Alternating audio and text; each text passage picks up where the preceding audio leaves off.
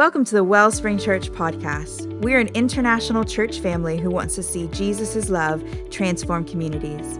This recording is a sermon from our Sunday service and will take you deeper into the Bible in a real and relevant way.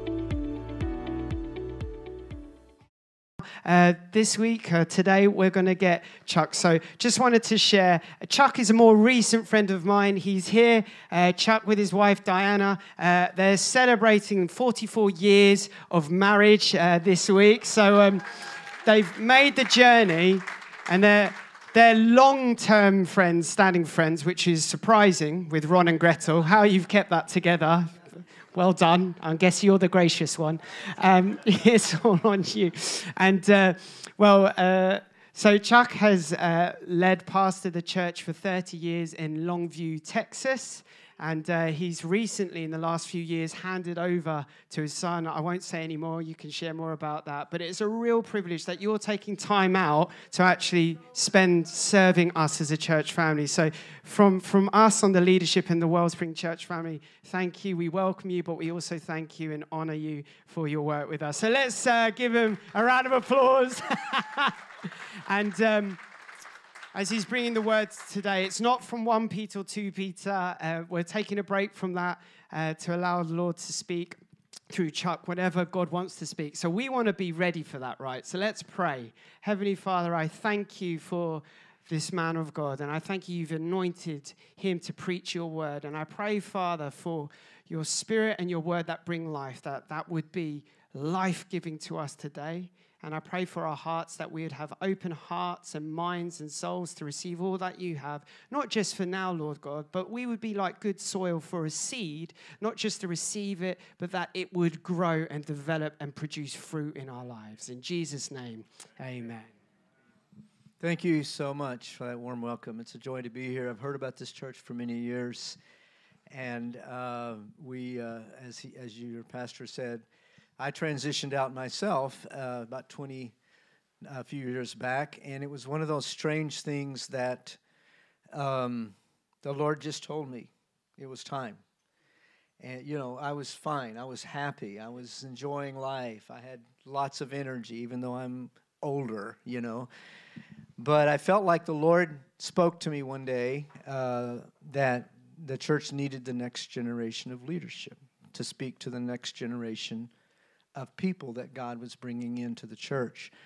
And so I heard that that's happened here very recently, and I've gotten to know your pastor, and I love him so far, and I love the joy I see in his spirit.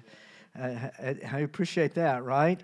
And I shared this in the first service that it is my observation that God puts people strategically, historically, like in a perfect time, perfect place, in a city, in a church. The church he puts in the city, and the leader he puts in the church. You can see this in the book of Revelation. He has 7 churches, 7 leaders, 7 messages, different cultures, different cities, different time zones. And they're the antidote.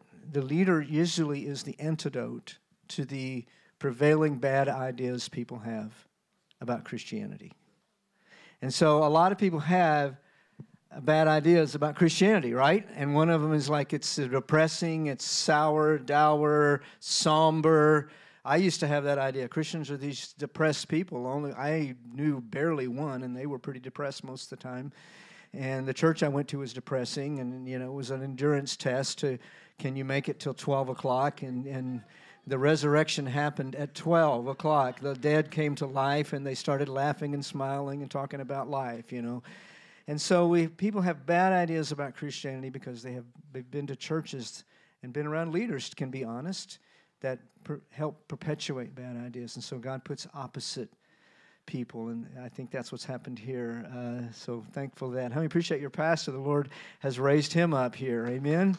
And it looks like your transition is going well, and it's not easy to do this well. It's not easy to do this right, but I have great expectations for your future, just the little time I've been here. So after the Lord told me to hand it off, okay, and I don't know if you've ever had this happen, the Lord says, this is what you're supposed to do next, and then you're not sure what you're supposed to do next after that. Like, okay, what do I do now? I'm still, have life and energy and strength, and he began to tell me to write. I've been writing. In fact, I got a prophetic word. I didn't say that in the first sermon. I got a prophetic word confirming that there was a book or two in me. And actually, I've written 2 books since then. And I just published a book called Modern Paganism. And I'm not here to promote that book. I'm not telling you that for a reason. But I felt the Lord nudge me. I was going to go somewhere else. And I felt the Lord nudge me toward this subject for you. In the book, I talk about ancient paganism. Christianity was birthed in ancient Rome. It was governed by paganism. I exposed the vulgarity and the vileness of ancient paganism. Now, I do that to contrast to present trends for those who would take us away from Christianity. Judeo-Christianity, how many of you know, is our heritage. It is our heritage in the United States. It is your heritage in Great Britain. And the enemy has attacked that and is presently attacking it at a ferocious level like never before. And what I put forth in the book is that this is what Christianity set us free from 2,000 years ago. And when you see the vulgarity of ancient paganism, the loss of human rights, infanticide was popular. Forget abortion. They just left the kids out to die. If girls were not as popular, women were horribly looked down upon. Women had no rights, and they would take these little, if you had a girl, you just could throw it away. Just throw it in the river. Leave it to die. Nobody thought a second thing about it. No human rights. Massive enslavement of humanity. Massive vulgarity. Butchery for entertainment. You know, we talk about violence on TV. We know it's acting. They didn't act. They did it. And I say, those of you who want to push us out of our Judeo-Christian heritage, is this really where you want us to go? Because that's where we will go. Back to paganism. And so that's why I felt the Lord call me to address this subject. And for those who would say, well, I don't know if we could go that far. I don't know if we could get back to that. I don't know if we can either. But I know that there are even secular voices. I read lots of secular subjects and authors. And that say to us, it looks like that. In fact, in your own country, decades ago, the famous author, poet T.S. Eliot, in a series of lectures at Cambridge said, this is, I think, prophetic, and I don't think he was even a believer. He says, the future of Western societies would be determined by a contest between Christianity and a rival that he described as modern paganism. And so I think it's important to reframe the vocabulary today. Let me give you an example. So one of our trips with Ron and Gretel, and we've known them for years, and we're such great friends. We're really here for them, to be with them. And I told your pastor, I know what it's like to have someone come to your pulpit and regularly abuse you from the pulpit. And so, you know, Ron would come and visit our church, and he would just put me down in front of God and everybody, you know, because that's his style. That's his love language. It's abuse, you know. So I'm giving David my email so I can be a support, you know. But we love these guys so much, and we're so appreciative of our friendship over the years. And we were doing a conference. We've done a lot of conferences in Eastern Europe, and we're doing a conference, and they graciously took us aside for a day or two in Salzburg, Austria. Beautiful city. Now, what's so special about Salzburg, Austria? Sound of music. All right. The hills are alive. Not my thing. But me being an amazing husband to my beautiful bride. Everybody say hello to my wife. Stand up. I want everybody to meet her. Stand up. It's 44 years. 44 years. So we did the Sound of Music tour, right? And so that was cool. It was beautiful. So we went home, back to the United States, and then that wasn't enough. That wasn't enough because if you know the story of the Von Trapp family, you know, she was a nun, and she married this guy. He was a noble in his country, and they had to flee because of the Nazis. And they came to America, and they settled in Vermont. And so guess what we had to go next? Vermont. And so Vermont is this huge, beautiful, like a retreat vacation area, and the Von Trapps owned it. And the granddaughter was our tour guide, the granddaughter of Maria Von Trapp. So we're going around, and it just comes up. I don't know how, but faith comes up. And I said, are you a Catholic like your mom? She was a Catholic nun. No, I'm not. I'm nothing. No belief. And the tone was this, and this is the tone of modern society. I've moved on from that. I've moved on from Christianity. That's the past. I've moved on. And I said to her, well, I grew up a pagan. She looked at me. That's interesting. And then I became a Christian in college. Because I did. I grew up lost completely, not in the church. And I was a pagan. You say, well, okay, Chuck, what's a pagan? Okay, I'm glad you asked. Let me tell you. A person who tries to validate morally or spiritually a life that is given and governed by self-indulgence, self-interest, and personal instincts. What I feel, what I think, what I want to do. Most of the people who live that kind of life are governed by the culture, either their personal culture or the culture. They have no reference to transcendent authority. The definition of Christianity, true Christianity, biblical Christianity, not one that's capitulated to the culture, is that we are governed by a transcendent authority, otherwise known as the Word of God, the Bible. That governs us. We don't get to decide it. We don't get to decide and change our beliefs because it's not comfortable or whatever. It is how we are governed. It is what our faith is. And if we decide to have a Christianity that's not governed by a transcendent authority, then we are no longer Christians. We don't get to become Christians of our own definition. And so you can find pagans in the umbrella of Christendom, but they're governed by themselves. They're governed by their desires. They're governed by their own instincts.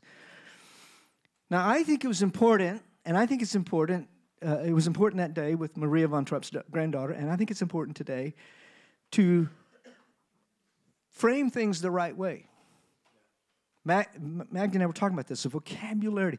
Satan has used vocabulary against us, like compassion, tolerance. Oh, I'm compassionate, I'm tolerant. And so I know the Lord used me that day to get this precious young woman to think. Because pagan is not a flattering word. We have images of, eating, raw meat and blood sacrifices and goats under the moon and stuff like that. That's not what the paganistic definition really is. The Romans saw themselves as sophisticated, educated, cultured, eating grapes and watching people butcher themselves and having your 2,000 slaves attend to your every need. They were the elite. They were the educated. And they were vulgar at the very core of their being.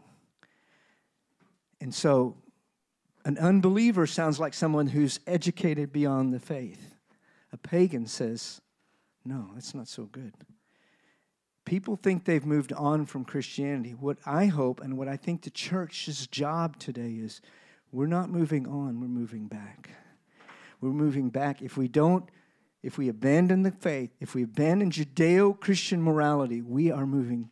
There is no other place to go. There's only two moral systems today, and you will go backward to an ancient, vile world that nobody, not even the most ardent atheist, wants. If we can show people what that is about, what is that world that Christianity delivered us from? Do you really want to go back there? The loss of human rights, the loss of dignity, every form of sexuality praised without any restraints, and forget the damage done to children and other people. See, that is what is before us today. That is the moral war, can I say, that we are involved in. So anyway, I just wanted to encourage you. God bless you. Have a great day. Just kidding. It's so quiet in here. I love to depress people. No, I'm just kidding. Okay, so let me give you a passage of Scripture. Like, when's he going to get to the Bible? Okay, now you asked. I'm going there. Let me give you a passage of Scripture that has encouraged me a lot, and I've found encouraged lots of people. I want to just walk us through a few verses of Psalms chapter 2. I think we're going to put it on the screen, but I want to just walk through it because I do believe it's very, very appropriate today. Okay, here, let's start in verse 1. Why do the nations rage? Don't you love it when God asks questions? Why do the nations rage and the people plot a vain thing? Good question. The kings of the earth set themselves, and the rulers take counsel together against the Lord and against his anointed. Who is that? Who is the anointed? Gee, we have interaction in our church and home, so you're allowed to speak up. In fact, I need amens because I'm very insecure, okay? Against the Lord and his anointed, saying, here's what's going on, guys. Let us break their bonds in pieces and cast away their cords from us. So there's a group of people saying, hey, we're going to throw off the yokes of the past. We're going to throw off these boundaries. We've moved on from the boundaries, the bonds, the yokes. But here's what I want to point out. First thing, the people are not saying that. Everywhere I go, and I think you would find it here in London. I found it in America. We just came back from a bike tour in southern France. You know, when we celebrate, we like to work ourselves to death. So we biked 160 miles and climbed Mount Ventoux, and I thought my legs were going to die. We love to cycle. So, no, crazy people.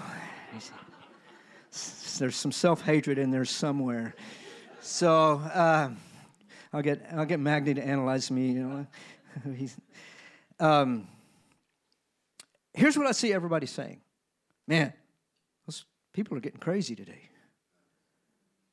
How many know today people are disturbed about the culture? How many know that? Do you know that? How many of you are disturbed about the culture?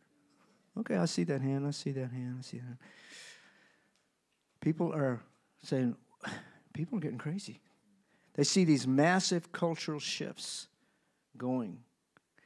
But everybody is saying everybody is crazy. I haven't met one person go, yeah, man, I love what's going on in the culture. I love it.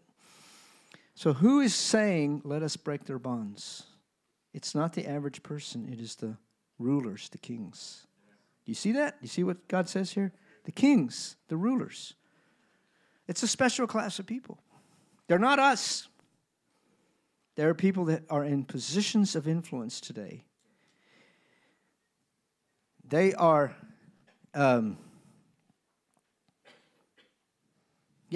they are reinforcing each other. We have companies in America making decisions that distress their employees. We have administrators making decisions that distress the parents, that distress the students. They're not saying, hey, we want to serve you. We have companies that are losing billions of dollars in America right now because they feel the need to posture themselves and position themselves in what we call, and maybe you call it, virtue signal. Hey, we're moral people. But it's a different kind of morality.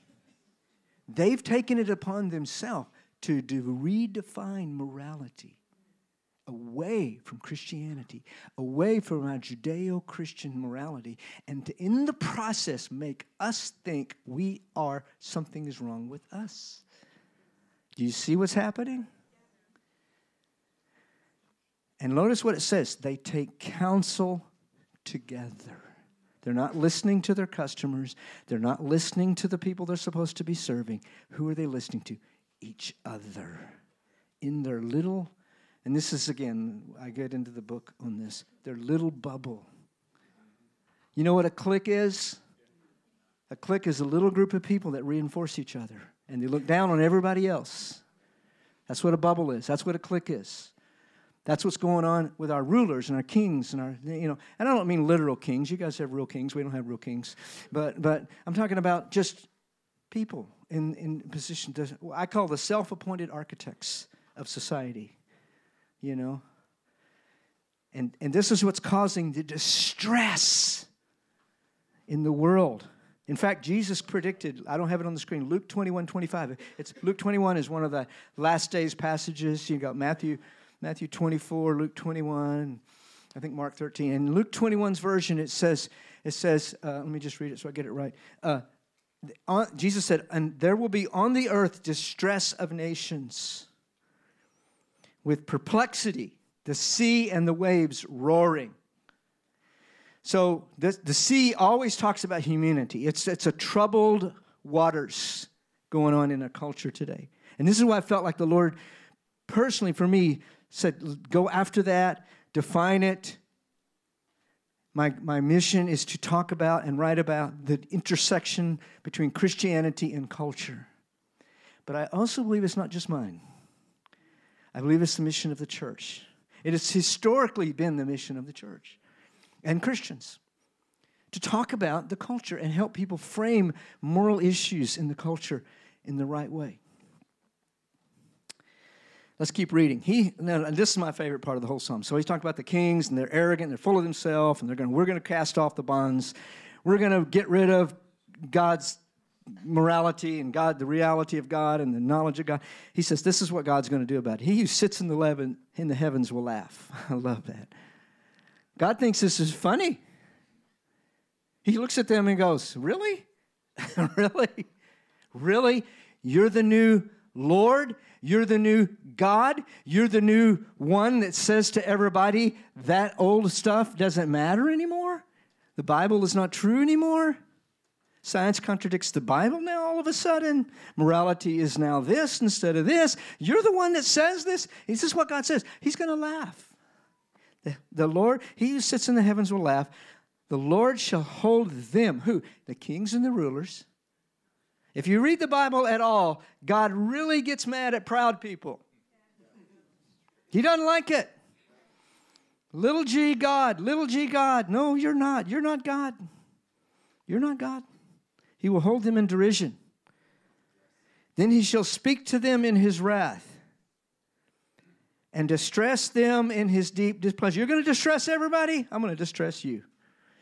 That's what I'm saying. We've got CEOs of companies who thought they were so smart and so virtuous and so cool and so trendy, and they were putting immoral principles into their companies and immoral principles into their communication and immoral principles into their corporate cultures, and all of a sudden they turn around and they are losing billions of dollars.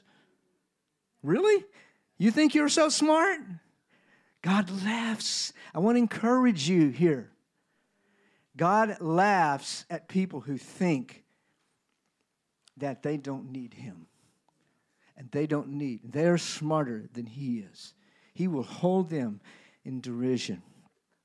How does he laugh? How does he do this? He lets bad ideas. He doesn't stop bad ideas. He doesn't control everything.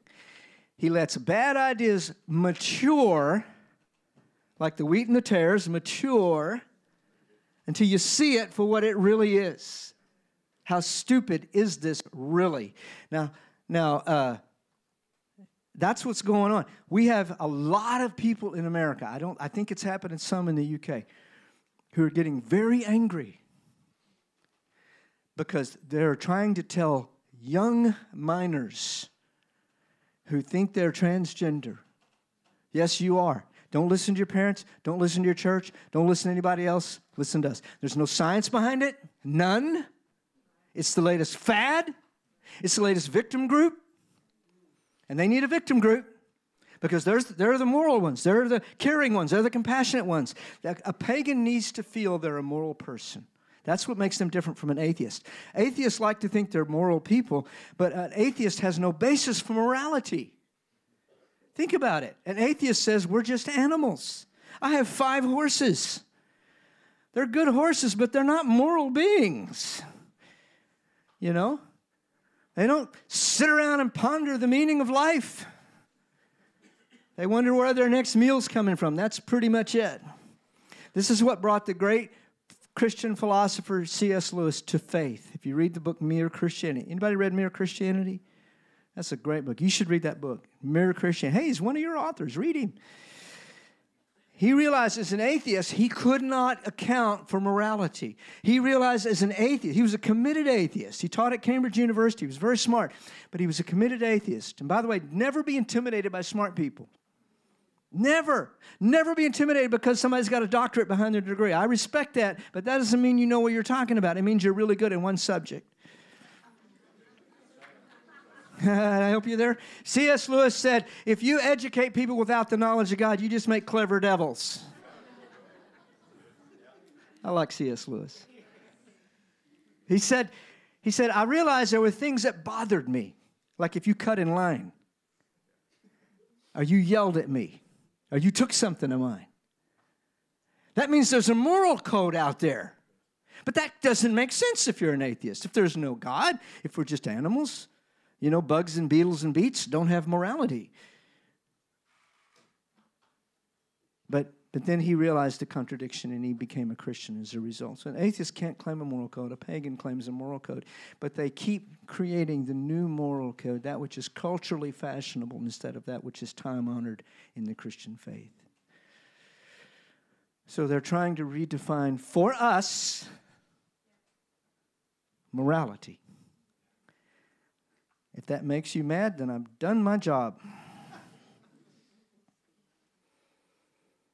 So, we condemn bad ideas. God condemns bad ideas. At the same time, we care for people. They don't contradict. In fact, they complement. I need to condemn a bad idea for you because I care about you. I love you. You're going to be valuable to me no matter what. But I'm going to condemn a bad idea. And I'm going to show you the basis for my condemnation. It is an authority greater than either one of us. We are not little gods. We need a God. We can't be a God. And the pagans today assert themselves in the place of God. And every single one of us have to decide our morality.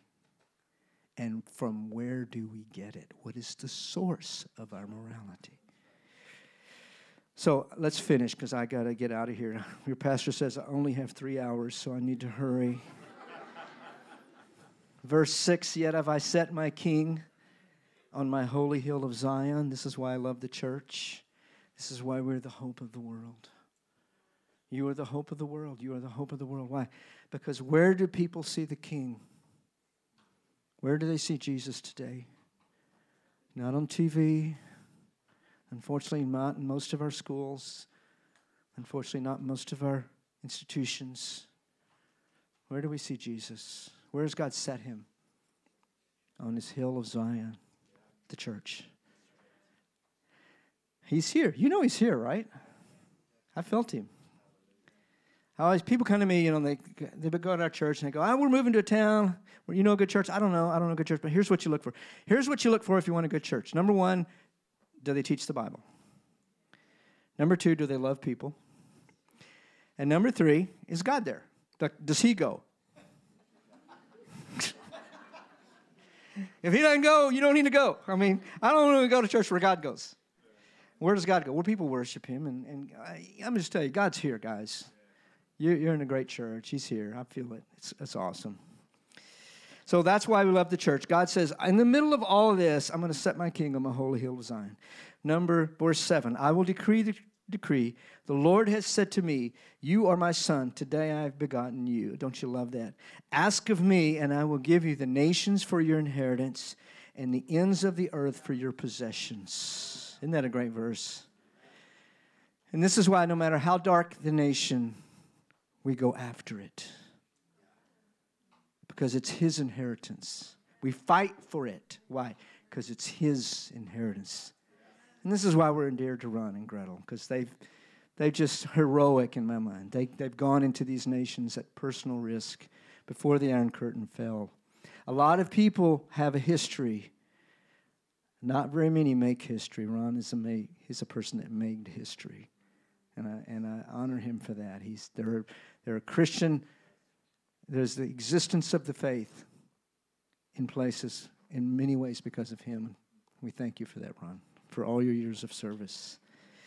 Amen. Go ahead. Go ahead.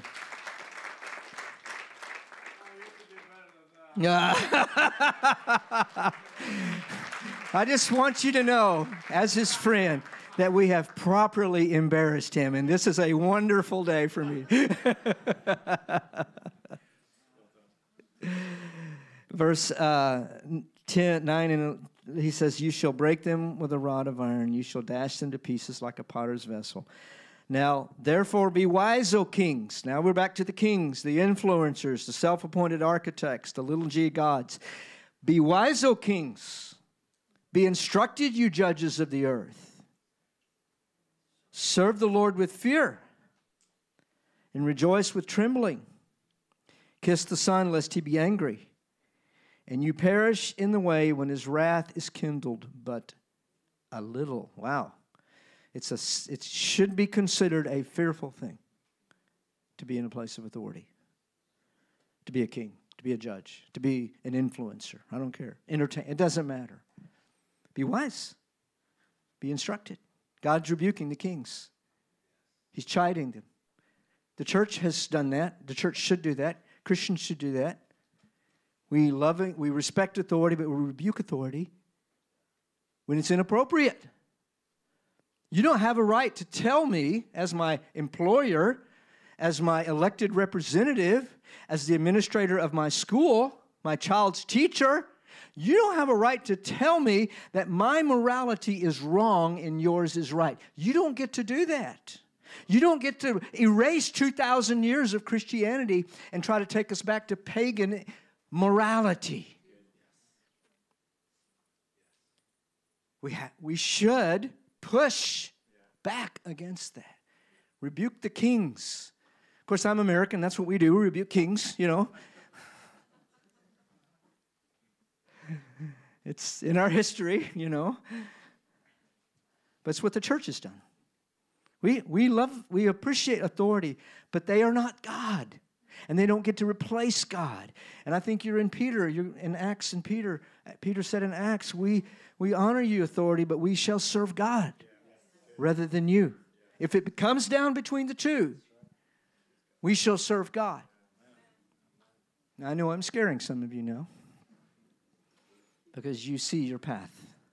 And my prayers are for you to be strong and of good courage. We heard that from our Joshua today. That's what God told him. And my prayers are with you. So there is the pushback in our country. And I want to encourage you in your country to do the same. Because I promise you, we do not want to go backward. This is not forward progress. This is backward. Backward, backward, backward. To a darkness that nobody in their right mind wants. These kings, these authority figures who think it's fashionable to push against Judeo-Christian morality, they are usually the privileged ones that have never suffered. They have no idea that if we got the darkness they want to hand us, everybody would hate it. Everybody would hate it, including them. They're like spoiled little children who's had too much of their parents' credit cards. So I believe we're at a pivotal moment, and I just want to end with this. Let me finish the verse. As all the Psalms do, no matter how troubling of a territory it takes you through, the psalmist always ends like this. Blessed, blessed are all those who put their trust in him. So take heart, Christian. We live in times of warfare, spiritually, morally. But if you're a true, for real Christian, you're going to be fine. You're going to be fine. Now, when I say that, I don't mean go hide till Jesus comes. That's not what being fine is. I always get these social media posts every time something weird happens in the culture. Well, countdown to Jesus is coming, it's just a few minutes later. It's like, yes, the second coming of Jesus is our glorious hope. But the message to God is never to the church, hey, go hide till he comes. Make sure you have plenty of bottled water. And in Texas, we add bullets to that, because the zombies are coming. I said in Texas, you don't have to do it. It's always going to be okay. It's always going to be okay. We thrive in every culture. We thrive in every culture. But we care about our culture. You know where the word culture actually means? It comes from the root word cult. Do you know what that word means? It's not a strange belief. It just means religious view. It means worship. In the Latin, it's adoration. A culture is always a reflection of what is worshipped. So what are we the advocates for? The right thing being worshipped. You don't like your life? What are you worshiping? You don't like your life? What are you worshiping? You don't like your job? What are you worshiping? You don't like your marriage? What are you worshiping? You don't like your emotional state of being? What are you worshiping? So we must contend for our culture. I know this is so strange because too much of the church has not. We're a subculture. We are a subculture, but we also should be a counterculture. Don't let the pagans be the only counterculture. Let's be the counterculture. Amen. All right, let me give you 3 quick takeaways and then we're done. Whew, I'm out of time. All right. What do you do with all this? Okay, here's what I think the 3 takeaways are. Number 1, I've already said this. Don't let pagans define your moral code. They don't get to decide that. You let God decide your moral code. And the number 1 commandment, the first commandment in paganism is thou shalt not judge. Thou shalt not judge. They don't know anything else.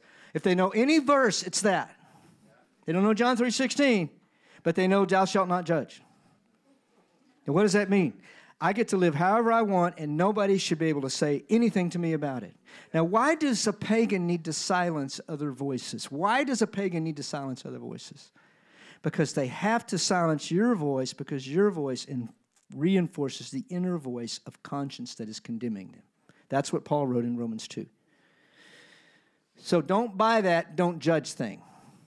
Number 2, God's people are always on the earth to provide moral clarity, to bring light. We are here to bring the light of Christianity and contrast it with the darkness of paganism.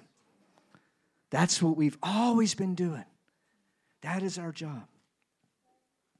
I read a book by Theodore Dalrymple. He's a British author. That's a British name, right? You don't find that name in America. Theodore Dalrymple. My youngest son named his son Thatcher George. I said, what, you want to be British or what? That sounds very British to me. Okay. It's a cool name. Don't look at me weird. Okay. So he wrote a book. He's a psychiatrist. He's a British doctor, British psychiatrist. In the 70s and 80s, he wrote this book. He practiced in the 70s, and he dealt with people that were at the kind of the most troubled areas, the marginalized areas of society, that were living desperate lives and destructive lives. And he said, here's the problem I see in society. And this is a secular book. He said, people who live fairly good lives, they have lots of personal responsibility, they're doing good economically, they work hard at their jobs, they have fairly good marriages. They're very reluctant to tell somebody else that's destroying their life, hey, this isn't good what you're doing. It can be the most abusive behavior, but who am I to judge? Who am I to judge? As if I can't speak up because the first commandment of paganism is thou shalt not judge. And I love what he said in the book. He said, what we need more of is people who are living good lives need to help other people by preaching what they practice. Preach what works for you, man. And if you're a Christian, guess what? That works for you. And quit being afraid. Well, I don't know their circumstances. I don't know their lived experience. I don't know this. I know that's true. You don't. But there are certain moral principles and certain axioms of life that work in every dimension of life. Else we wouldn't even have the Bible, guys. So we don't buy into the pagan definition of reality or morality. We become light in places of darkness. And here's the final thing. Realize that as moral clarity, don't be afraid to bring moral clarity to situations on the basis of the time-honored history of Judeo-Christian morality that has elevated the lives of hundreds of millions of people and is also supported by science, by the way. True science will always support the Bible. I'd be glad to have a conversation on any dimension with you on that. I go into lots of evidence in my book. But trust me, if you don't want to do either one, read the book or have a conversation with me. True science always supports the Bible. Science does not support a lot of the stuff that's being put out there today. And here's the cool thing. God's laughing because they can't say the science supports it anymore. That's what the internet has done. The internet has flattened the knowledge curve that you can go do research and quote other scientists, other doctors, other people that are speaking honestly and truthfully. And, you know, when you hear the phrase, the science is settled, understand this. The only science that's settled is political science. Because science, by true definition, is never settled. It's always investigating, always inquiring, always learning, always growing, always open to more knowledge. I just threw that in for no extra charge. Okay, so moral clarity. Moral clarity brings people to Jesus. I was telling Magda between the services that I was afraid to bring moral clarity to people as of now a Christian because I had all my moral ideas changed right after I got saved. If you met me before when I got saved, I would have been arguing for abortion. I would have been arguing evolution. I would have been arguing for cohabitation. You got to try before you buy, man. Got to take this thing for a test drive. I know people, you know people who've been test driving that car. It's got 100,000 miles on it. When are you going to buy that thing? That's the danger of paganism. Pagans are afraid of the future. Pagans are afraid to make decisions. Pagans are afraid. Do you know pagans are afraid to have kids? Wow, the world's going. If you think you have a negative view of the future, pagans have a terrible view of the future. And we're not. Earth's going to burn up. We're going to overpopulate. Yeah, I can't have kids. I have dogs, but I don't have kids.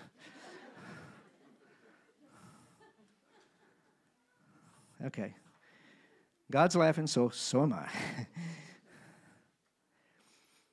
The law, the Bible says the law is a schoolmaster to bring us to Christ. Don't be afraid to bring moral clarity. Do it in love. Compassion and truth do not contradict. They complement. Never forget that. If you don't tell people truth, they're destroying their lives, but you're just going to show love, you're not showing love. Don't fool yourself. You are not showing love. That's a pagan definition of compassion. I'm here to support you no matter what you do. I see your car is going over the cliff, but it's none of my business. No, that's selfishness. That's self-love. That's not loving anybody. So we do invite them to church, and I encourage you to invite people to church, although I don't know where you're going to put them. But sometimes people won't come to church because they have a bad idea of church. So they seem to see a quality of life that you have, and that's what being around them helps do. But then they need moral clarity, and you look for a chance to have that conversation. I'm here today. I'm saved. I'm in the kingdom of God. I'm going to heaven and not hell when I die. Because a classmate, when I was a freshman in college, I grew up a pagan, lost, completely lost. Didn't know Christians. You know, I know you think that's hard to do in the Bible Belt South, but it's possible. And And I was bragging to my friend about my pagan lifestyle. And he said, well, I'm a Christian. I gave my life to Jesus this weekend. And I said, well, I'm a Christian too. And here's the scary thought. I thought I was, because some preacher told me I was. The fruit wasn't there. And he said this. So he took me at my word, said I'm a Christian. So he started talking to me like I was backslidden. And he gave me the verse. He said, well, Jesus said, I'd rather be hot or cold than lukewarm. Because you're lukewarm, I'll spit you out of my mouth. Now, by today's standard, that was just very cruel and unkind. If that had happened today, I'd go, who are you to judge me? Do you understand my lived experience? I'm 5'7". Do you know what it's like to be 5'7"? You can't judge me.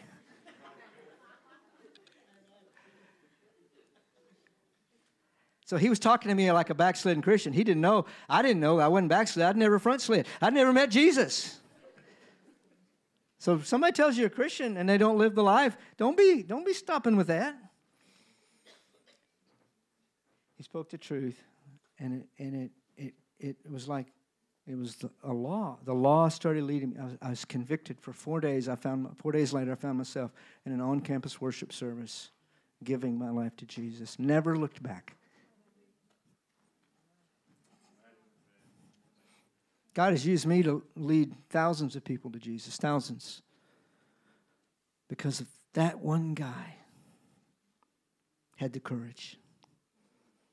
He cared for me more than he cared for himself at that moment. That's what Christians do. That's what love is. Don't be intimidated. That's what I want to pray. I want to pray for you because you guys, you're the life. You're the light. You're the light of this city. I don't know if you know that yet, but you really are. And I just felt like this before I pray, prophetically in the worship time in the first service, that there were people here that, as we do in our walk with God, we kind of get down on ourselves. We go, I'm not doing so great. I need to be more faithful. And, I need to have a better emotional state. I need to be more consistent, And you see things that you don't like about yourself. And yes, you can grow. You can improve. You should. But I think I'm supposed to tell you you're doing better than you think you are. I don't know if you would say this, but I say my worst day as a Christian is better than my best day as a pagan. And that is the truth. I had some really good days. I was a happy little pagan. I really was. But there was an emptiness in my soul, as many of you can attest. By my definition of paganism, how many of you were pagans at one time? Don't be, come on. The rest of you are awesome. I'm relate to my fellow pagan. And I'm supposed to tell that group of people that you're doing better than you think you are. Because why? Because you're in the kingdom now. Here's the line, and you crossed over, and you're not over there. You're over here. You may be not very far over here, but you're not over there. Come on, man. And just keep going. Get closer and closer. Away from the war zone. We prayed for the war zone. Get away from the war zone. Move closer to the capital. Move closer to Zion. Move closer to the King Jesus. That stuff that bothers you is going to start falling off of you, man. And you're going to like, here's the big thing. You're going to like who you're becoming. You're going to like who you are. Amen. Let me pray for you. Lord, I thank you for this amazing group of people. I speak your blessing upon them, and I pray for courage and clarity. They go together. Courage and clarity. Use them to be a light to save and rescue as many people as we can from the vulgarities of ancient paganism to the bright light of Jesus Christ. In Jesus' name, amen. Thank you very much. God bless. God. Thank you for listening. We hope you've been blessed and encouraged by what you've heard. If you'd like to know more about Jesus, Wellspring Church, or how you can grow with others in faith, connect with us by clicking the link in the episode description or by joining us on Sundays at 9 a.m. and 11 a.m. in person and online.